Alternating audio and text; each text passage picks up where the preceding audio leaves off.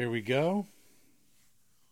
Podcast 51, February 28th, 2021, Sunday, last day of the month. A lot of stuff. I'm going to try to get this done ASAP.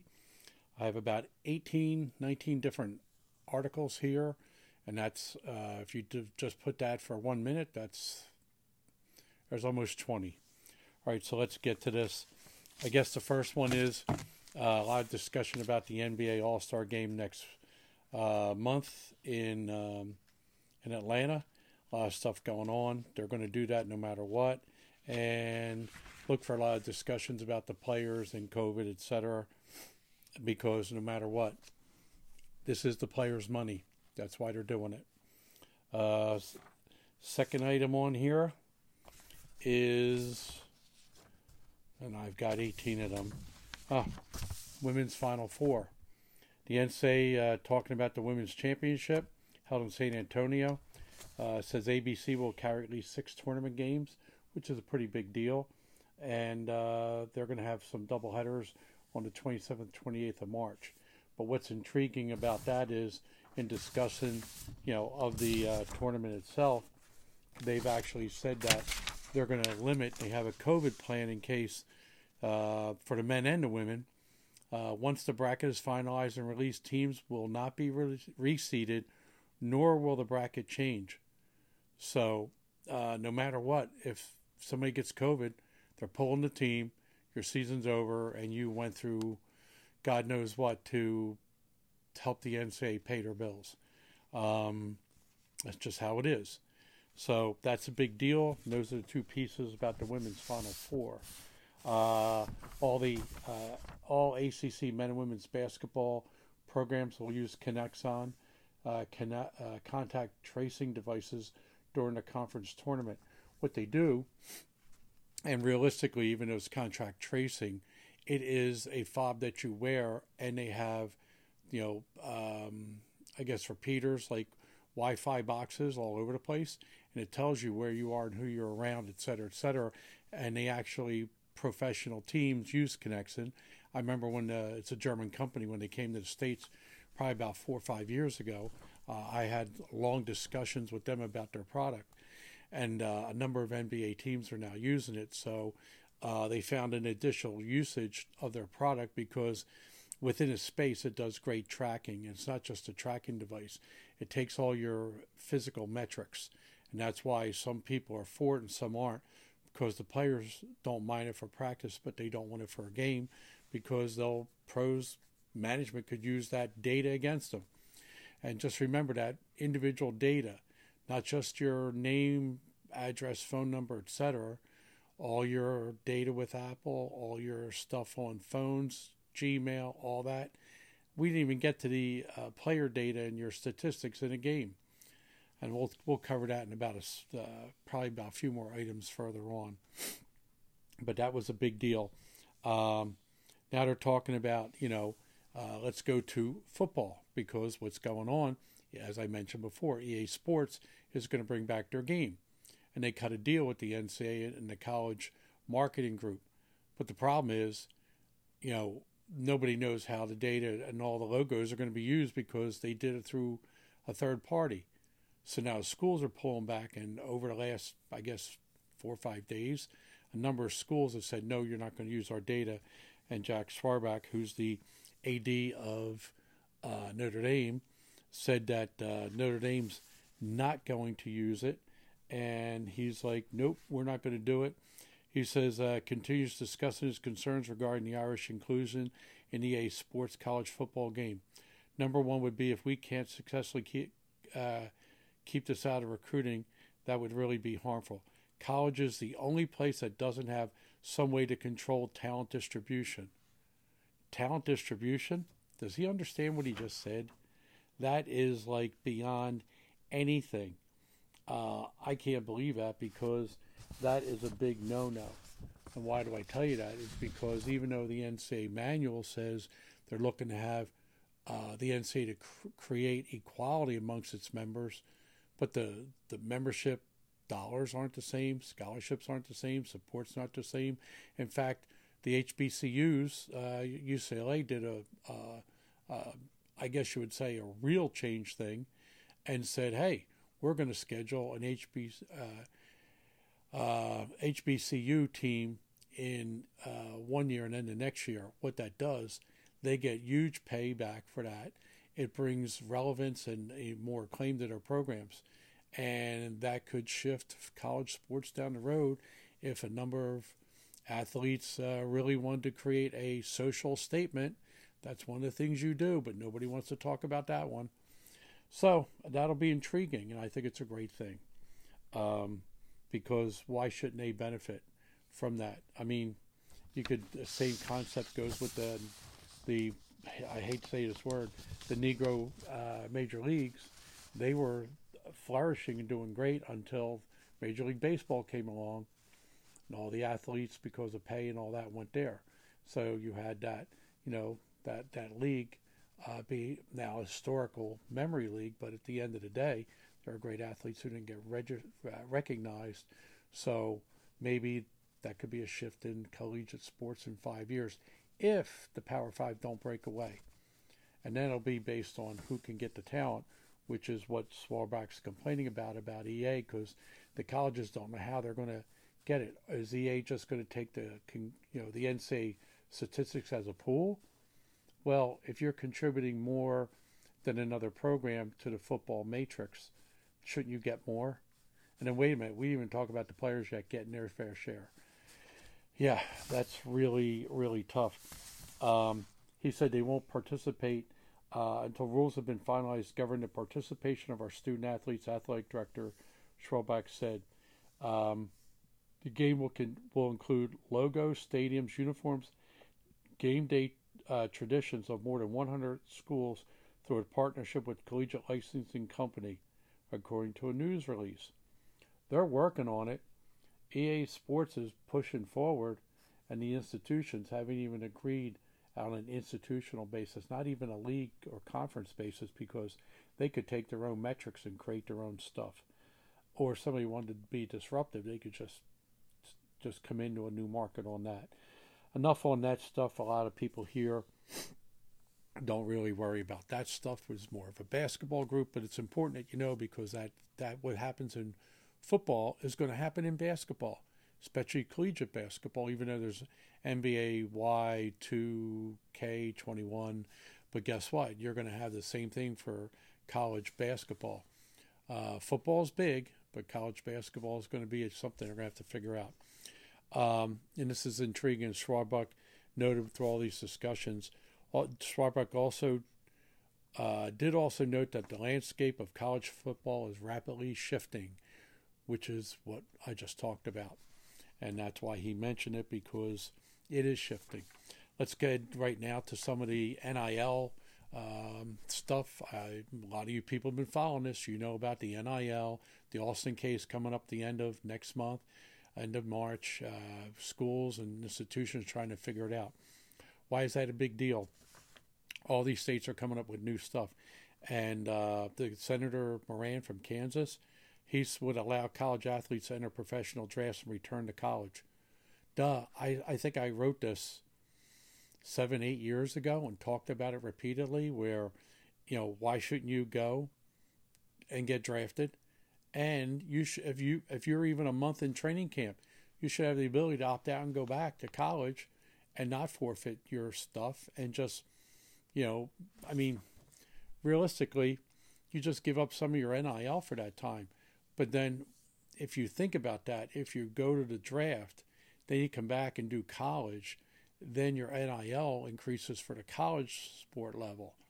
So this is going to be a real mess, because even there's some things I'm not even talking about yet that are, I usually try to think of what the possibility could be, and I don't have one for that. That's going to be one that's going to take a lot of negotiations.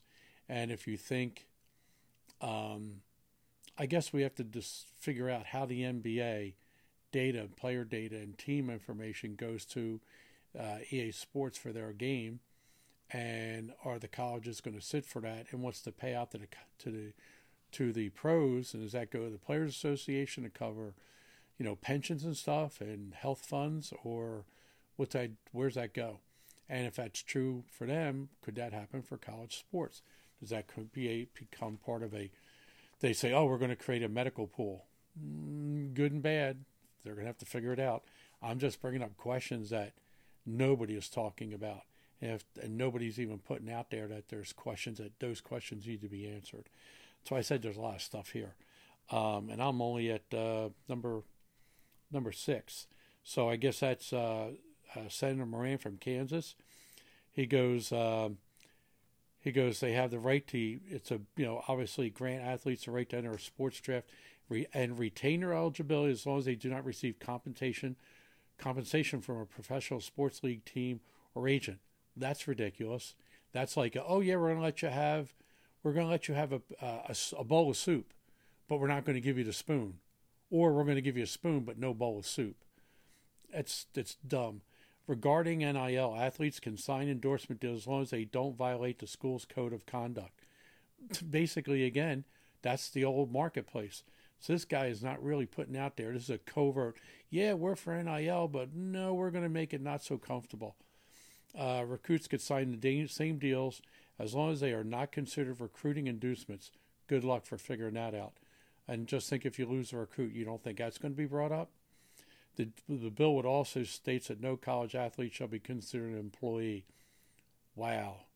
And protects the NCAA from liability from former athletes retroactively seeking compensation. That means if today's players are getting paid, what about the old players? Well, they're not going to go away quietly. And some of these parents are those players. They're not only looking out for their kid, they have a right to say, hey, I got nothing to now demand something for my kid. Why am I not getting paid too? Yeah, this is going to drift down into high school athletics, and it's you can already see the footprints of where it's going. So I thought that was a big deal. And again, I know that Senator Murphy from Connecticut is the only one again who's mentioned prospective student athletes in his stuff, and I think it's important that these senators get an idea of what they're dealing with, and hopefully they're not using the time to try to bargain away what's going on with a lot of these kids and their futures. The other one would be California Assemblyman Kamlanger, who is leading the change on uber aggressive to California bill AB 609. If you're interested, go look it up. AB 609 California.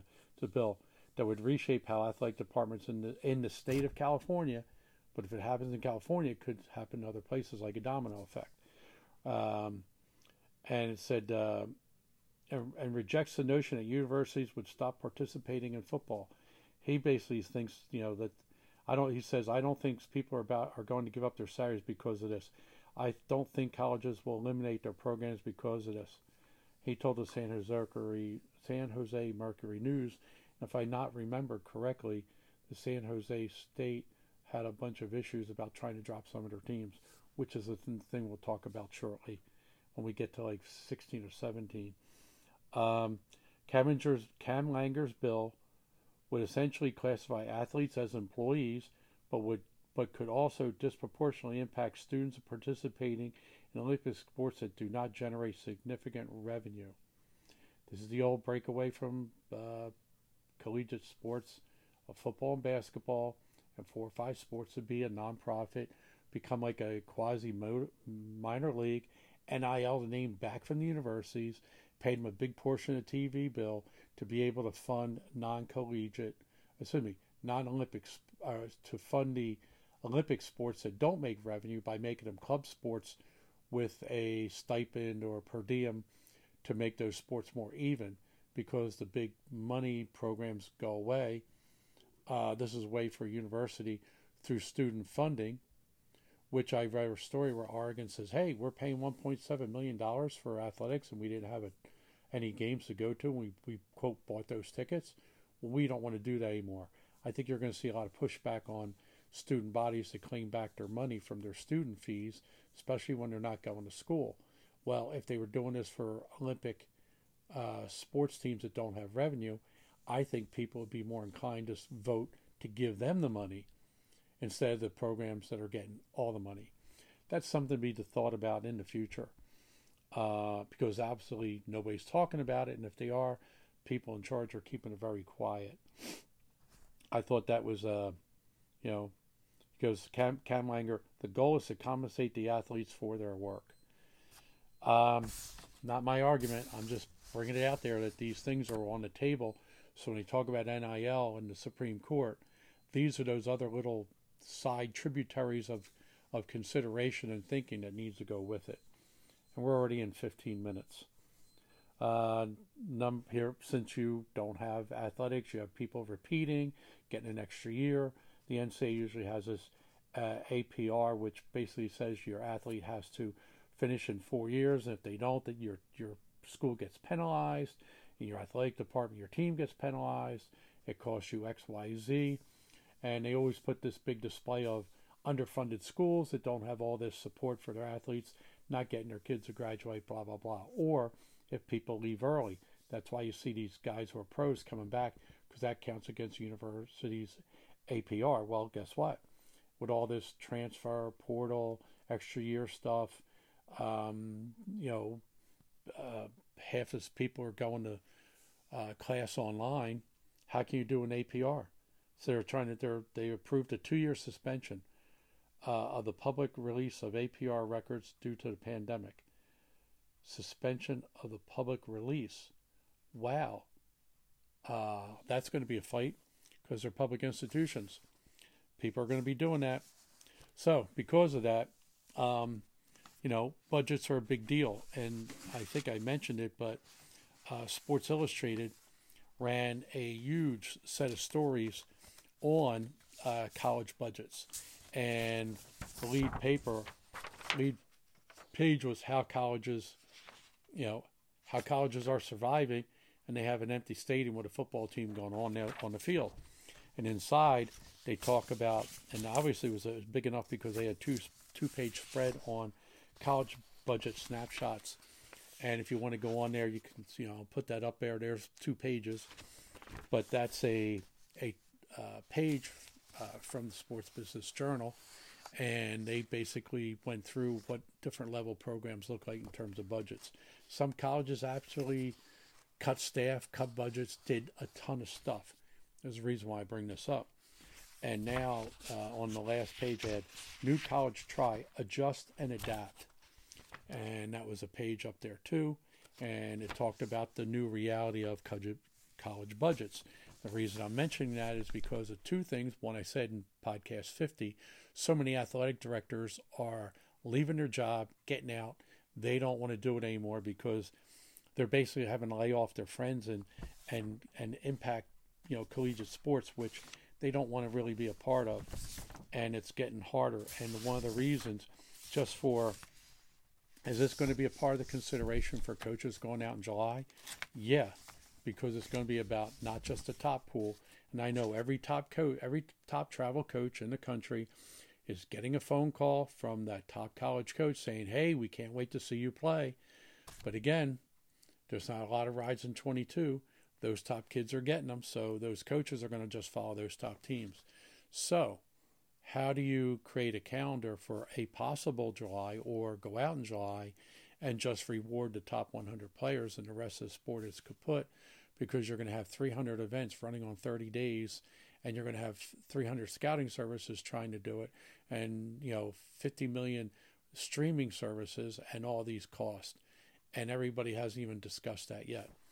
And we will probably over the next couple of weeks, even though a lot of people do not want me to have a conversation about that because they don't want you as a parent or player or as a college coach that may not be in the power circle to really have that conversation.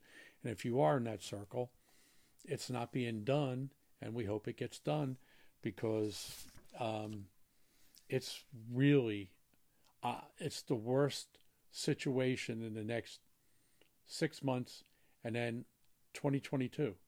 I mean, again, 2020 was a mess. How do we can't go back to 2019. That's just not going to happen. That's a reality. But when talking about budgets, here's one of the things that people aren't talking about. Hey, I'm going to go to the school to go play all these places. Well, a lot of schools don't want to go the athletic departments don't want you scheduling, 10 road trips by charter plane. They want you to take that charter bus. And so obviously this year with people cutting back, and even though the teams some of them are playing men's basketball and they did it through football, but obviously men's basketball plays more games in the course of a week. And this was an intriguing piece. They had a big article on that. Colleges have not seen their chartered flight costs significantly decrease despite declines in commercial airline fares, according to Sportico's Karen and Libet. Well, that was where a lot of people usually tried to save money at a college level. Hey, we won't take that flight. We'll take a bus. Well, it's an hour and a half flight versus a 6-hour bus ride.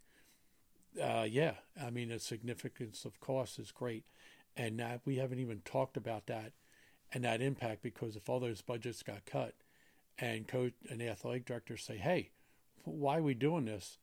What college is going to sit there and say, "Oh yeah, I'm now back to eating hamburger after I used to have steak"? And don't you think that's going to be used in recruiting? And didn't I say, hey, what's the motto? One of the I guess you would say rules or bylaws of the NCAA is to create equality amongst its members. And I do have that, and I'll pull that up at a later point, another broadcast, because I did see that and I was quite taken back, because there was another comment on an NCAA violation, and it said they noted that the conduct violated NCAA rules and does serious harm to the integrity of college sports. Really.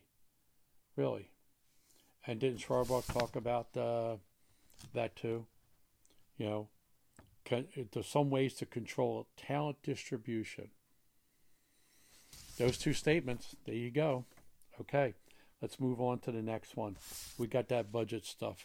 And since budgets are being cut and COVID's out there, how are they funding COVID? Well, they're doing a lot of university fundraisers.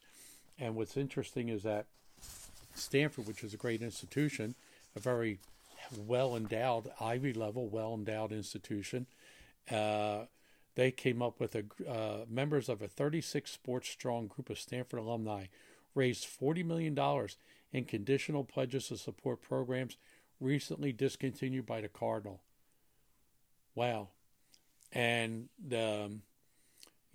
they have, this is kind of funny, but Jen deserves her better praise in the article, but as former women's basketball standout, how about a U.S. Olympic player? Jennifer Azzi notes, and I saw her play in high school in Tennessee, and she was amazing. Also saw her at the 96 Olympics in Atlanta play on the USA team. She writes, I think we're living in a world now where if people who are strong aren't taking a stance for those who don't have a voice, it's easy for something like this to happen, and it's flat out wrong. And then women's soccer alumna and two-time World Cup champion Foudy. I notice they mentioned her. She's a World Cup, but they didn't mention Azzi as an Olympian. Foudy adds, we're a university so many look for guidance in how to run programs and create this broad-based approach. And if we're hacking sports out of the picture and setting that precedent with all the money we have and endowments, then what does this mean for other universities? Bingo. That's why the Dartmouth AD left. The women's coach just left. And they're cutting programs there. Another, I think it was Iowa, they have a big issue there with cutting programs. These teams are going to court. What is it? I think Brown had a big issue a few years ago, and then it was resolved, and they're coming back. And I mentioned it probably on one of the podcasts in the 30s. So this is not going away, and nobody's really talking about it because the media is not too interested in it, because everybody wants to have their football tickets on the weekend. So they don't want their media credentials whacked out. All right, so that took care of that one for budgets. And this is why it's important, because there was a big article in Sports Business Journal about the Ivy Leagues and people complaining, oh, you shut it down too early. Well, Harvard, which is one of the first universities to do a lot of innovative stuff, Harvard AD McDermott outlines 3 possible scenarios for the fall 2021 athletic season, pending the trajectory of the pandemic, conference-only competition, expanding Ivy League and regional competition, or full competition that includes non-conference play and long-distance travel. Ivy seasons in the fall, I would hope, is pretty assured. We would hope that we are actually in a better position than that and are able to do some things beyond the Ivy League. Let's think more locally, regionally, and for those other games. Probably best to be fairly conservative as we think about those non-conference games. It could be that going to the West Coast is very possible. At the same time, it might be not the case where we can do that yet. That tells you the number one priority, which I mentioned a while back in the fall, and people don't want to hear it, is the priority of the university presidents is going to be to get their students back in class, back on campus, back in the dorms, to have a university life. That's going to mean that the COVID vaccination plan is going to have to mean you want to return to college, get a vaccine. Otherwise, guess what? Maybe you have to go online. Maybe you're virtual. Don't know. That's going to be personal decisions. But the universities need to create a safe environment. You really think parents are letting that go down? Where it's like, hey, my kid's got a COVID shot, which is something we'll talk about shortly, because everybody says, yeah, we're going to be good. Yeah, everybody's getting vaccinated. And I just had some long discussions today about some of that. And I was like, well, what's really going on? And I'm looking for this. And basically they're talking about the health of the athlete. And that leads to the next one. And this is why I mentioned it. The FDA has released documents which indicate Johnson & Johnson's COVID vaccine is overall safe and 86% effective against most severe outcomes. Wow, 86. Wasn't Moderna and Pfizer like in the 90s? So you're taking 10, 12% less effectiveness just because it might be cheaper or one shot or whatever. Hey, who's accepting that? And some are saying, oh, you only need one shot. Don't take, you don't need two. You can take one. Do you think people are sitting for that? No. So everybody's talking about how much vaccine is going to be out there. But what nobody's talking about is what's going to be the status of people who aren't vaccinated, or if you do, can it come back? And the reason I mention this, 14, Moderna is beginning clinical trials of a booster shot to protect against the South African variant of COVID-19. And that's like what, maybe 3 or 4 days ago? And the latest news, it was like 2 days ago, is about how there's a new variant coming out of New York City.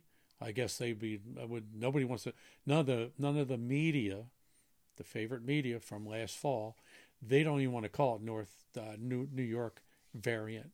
That'll flip people out, especially all the people who, all their motivations. But the bottom line is that there's a new variant out, and they say it has 2 different markers.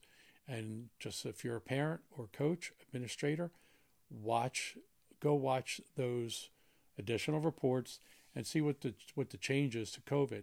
And I hate to say this, but they're also saying that maybe this is like the flu shot that you have to get every year.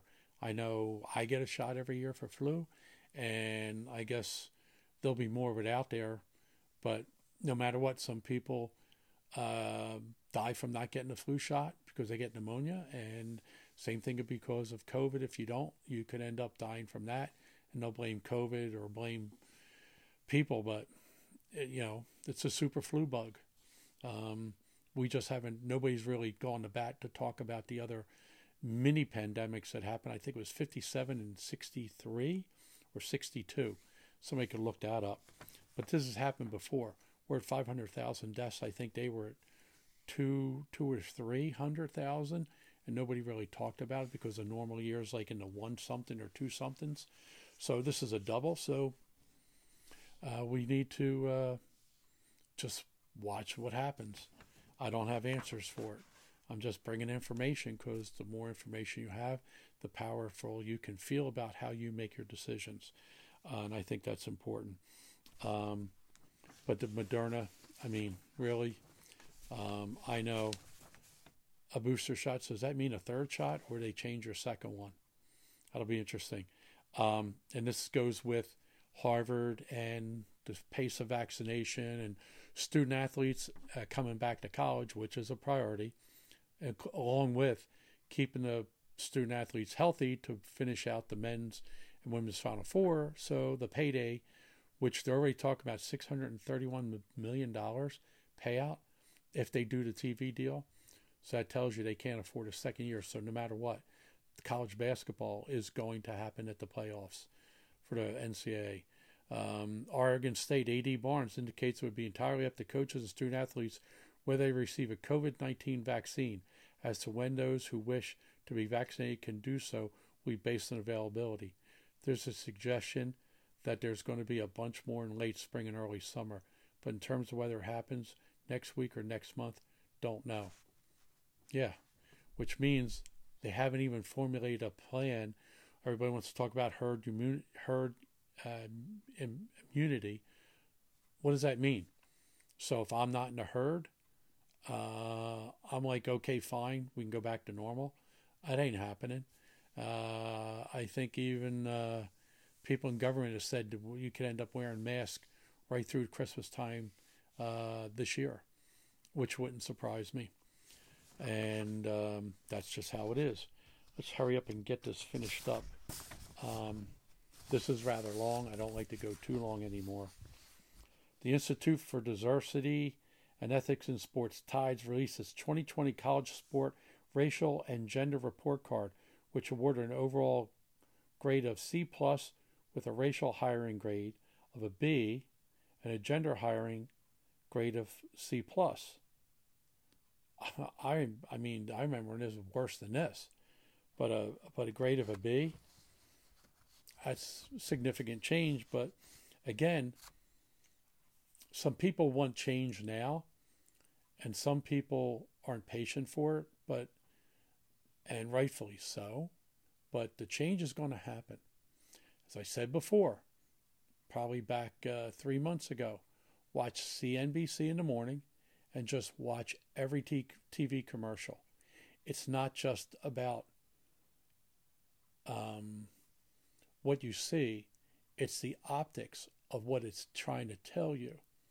That what happened with people breaking into stores in the summer, promoting a cause, is not the optic of who those people are. And when you watch the TV commercials, they're everyday people. And the people who don't have will say that doesn't represent me, and the people who have will say that represents me. So it's not about anything but haves and have-nots. And I've mentioned that many times here. And this is why basketball is beloved, because it's an opportunity for those who may not have to basically become have people and to change their lives, their trajectory, and their children and their grandchildren. That's why basketball is a good thing, because the biggest impact is here, especially for female athletes of color, which is important.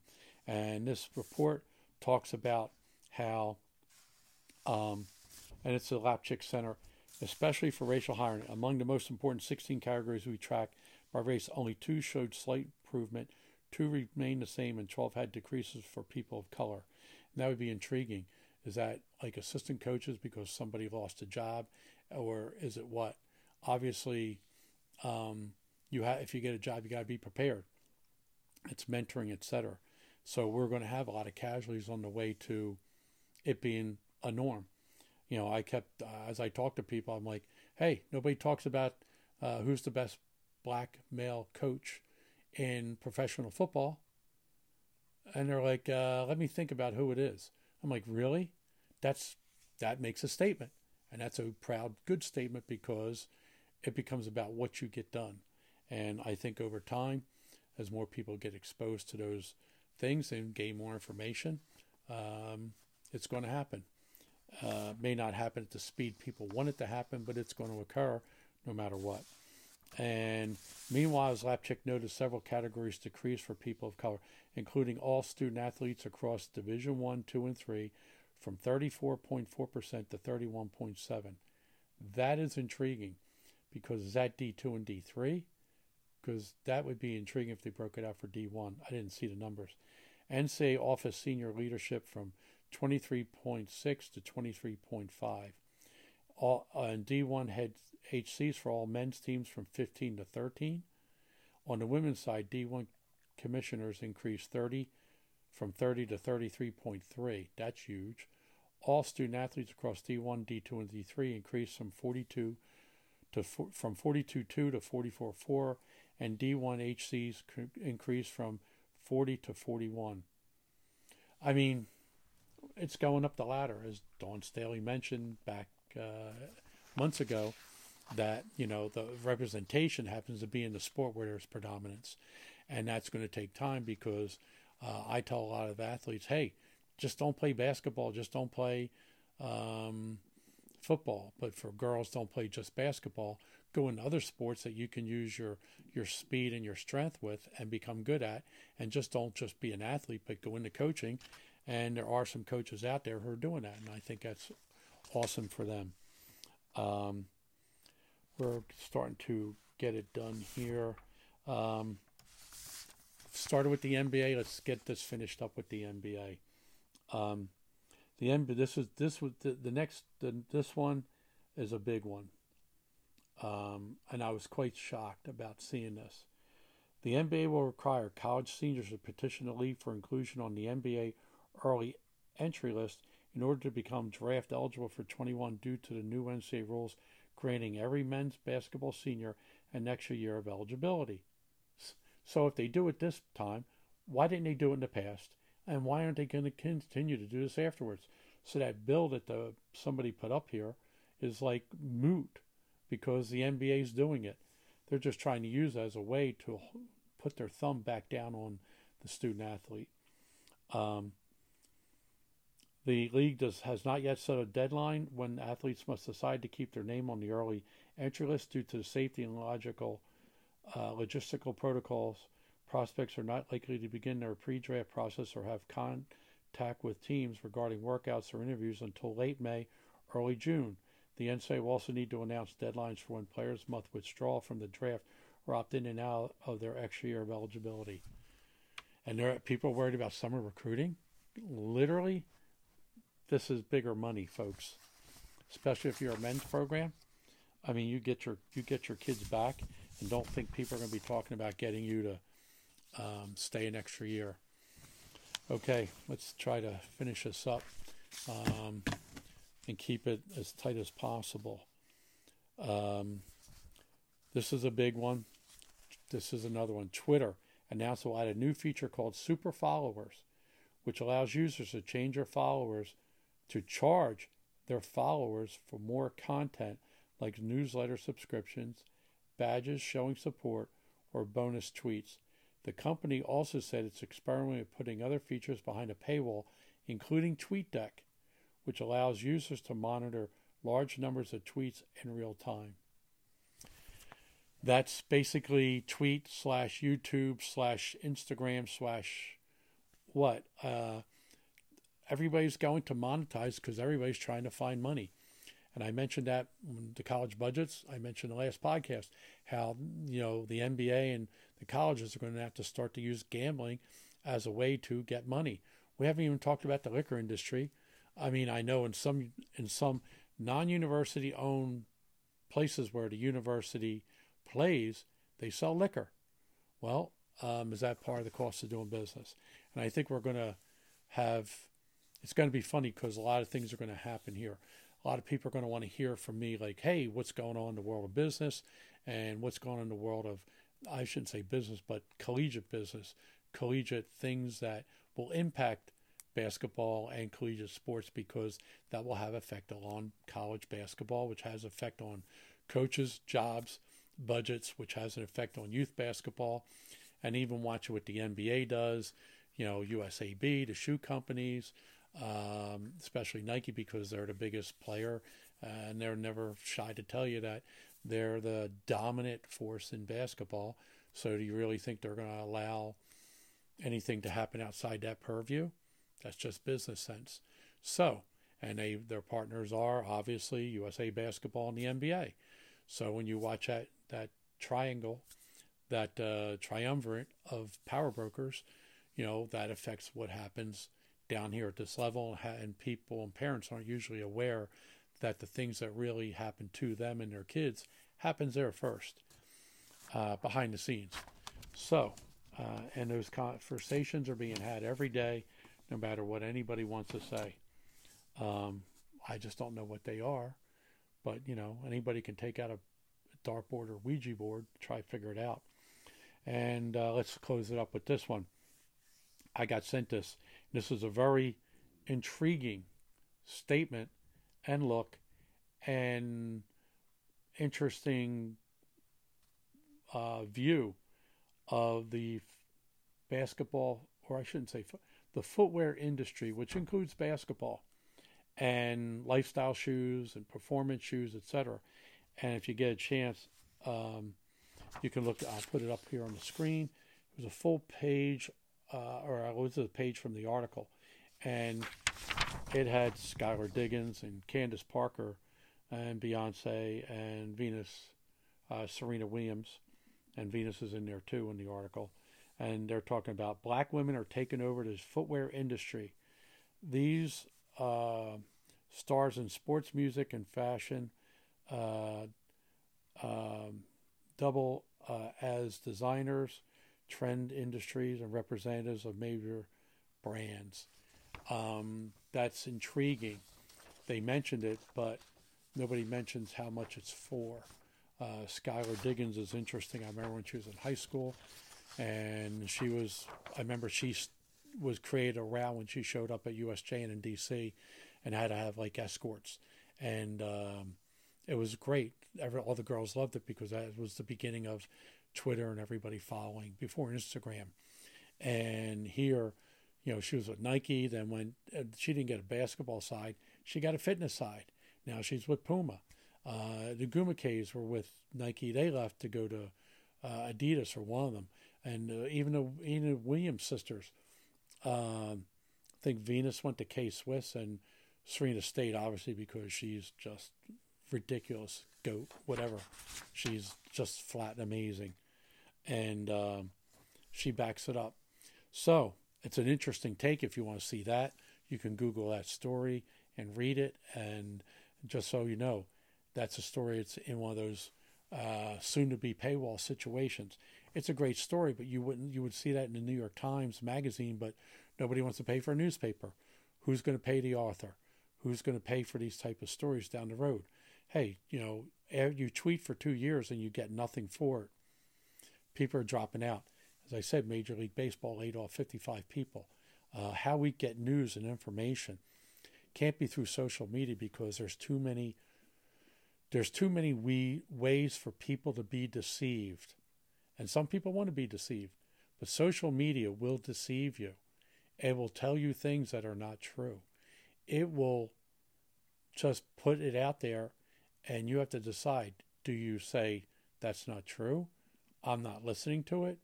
Or what do you do when the ignorant masses just pile on and say, oh yeah, I think that's today's color is purple, and tomorrow it's going to be green. And when you look out and you say, well, it's really a blue, okay, who wants to go in and try to, I don't even want to say give an opinion, give some information and deal with it. But now it's like our social discourse today is horrible. But like I said, journalists need to be paid, and I think social media is the worst place to get information, unless you're getting information that's information that you can count on after a while to be of a valid statement, because everybody's truth is how you want to paint it. So enough of that philosophy stuff. I'm just saying that social media is a dangerous place, say, to get news. So hopefully the paywall will mean that people have to curate what they listen to and what they get. And what's the other statement? Well, I'm going to pay for what I want to hear. It's another scary one.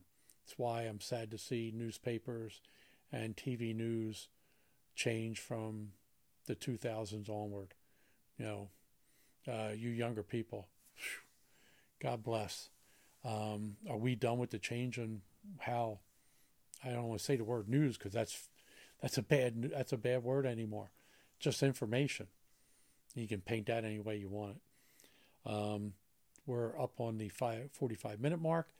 I want to thank everybody for listening. This is where we are because Periscope is discontinuing at the end of March. I got all my videos off of there, and I'll have to reload them on the YouTube along with the audios. Audios are available. I got that updated on Spotify and Apple if you want to listen to these. You don't have to watch these videos. And if you want to be notified when these come out, you can subscribe. You'll be able to get a notification when you do. Hit the bell. That's probably even better. Don't subscribe. Do whatever you choose. Hit the bell so you know. Or come back when you feel like it. You can go on, listen to these when you feel like it. There's a lot of information. I try to give you guys a lot of information with possibilities and what it could mean. Because if you're not connecting the dots, one of my favorite phrases, then you're in trouble. If you're not trying to get to the future first, which is a statement that George Raveling has imbued upon me from day one of working with him and knowing him, then you're failing yourself and everybody that counts on you to give them guidance. Not information is sometimes guidance depending on how you want to take it. If you see water coming down the street and somebody says, pick up your feet, you're like, why should I listen to you? Okay. That's what we're talking about. So over time, you get to trust what the news / information you want to accept comes from. I know a lot of people on Twitter listen to this and used to listen to this and pick out what they wanted, especially a lot of people who are important in this industry of basketball. And I think it'll still take some time for that to occur here, but nobody's doing this. Nobody. And there are some people that even I rely on in sports to watch what they, to watch what information they're providing the general public, because when you're in this business world, you can't give everything up. And I think there's a lot of exciting things to come in the next weeks and over the next year, if we can get some semblance of sanity and communication within the power people of the sport. Otherwise, we're at a crossroads for basketball. People want to tell you differently. I've been doing this, God, I even hate to say the number, but it's approaching an obscene level of involvement, which a lot of the people who may watch us or don't know, but when, I'm probably been doing this longer than most of the viewership has been alive. And what does that tell you? Most of the viewership has not been alive as long as I've been doing basketball.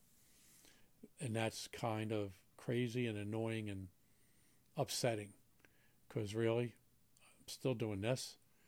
There you go. Thank you for your time. Enjoy this podcast. It was a lot of information. I had to do this because too much was happening, too much information piling on that had to have important pieces. I'm thinking about trying to maybe do shorter versions and just do one topic. I haven't even got a chance to go into a deep dive on the calendar.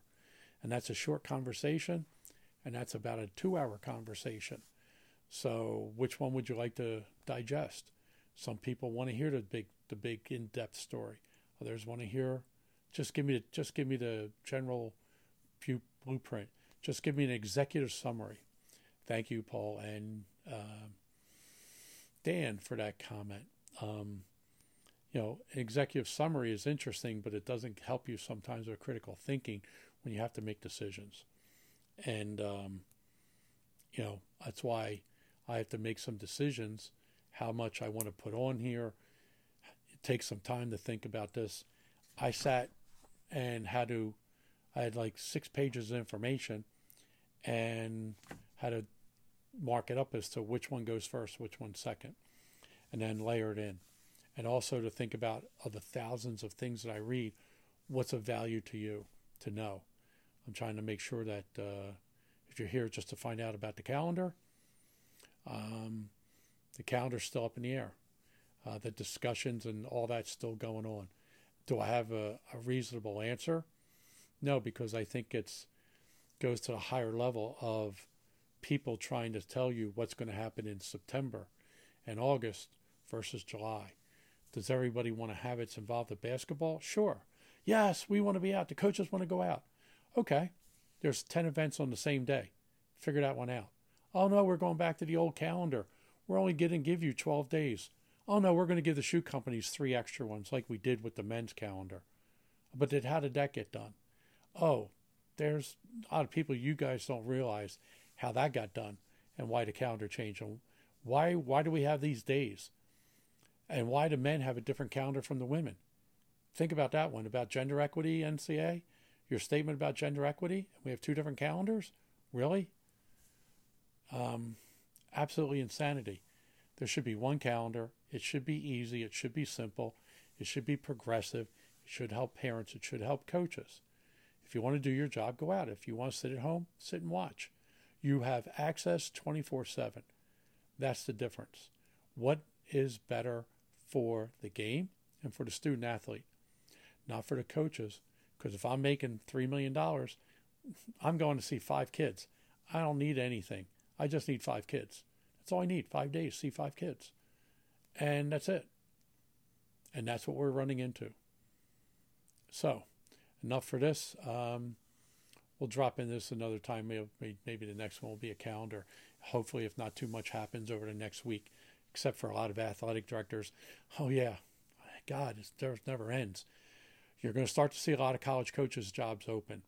Surprisingly open, because some people will be fed up. Some people are being told you're not getting your budget, you're not getting your money back that you took a pay cut for. We're going to need to extend it next year because we didn't get as much NCAA money this year from football. So we got a little bit for basketball, but it's not enough because we have a deficit. You have to understand, most of the universities are running at deficits. So if they get back the money from 2019, then they're running at zero across the board. We spend what we get. But if they're at a deficit, they can't go back to that 2019 spend. They've got to maintain something like a quasi 2020 spend to be able to take the 2021 money and 22 money to bring the debt down. Yeah, that's the stuff that's going on behind the scenes. All right. This is a long one. Thank you for the patience to listen.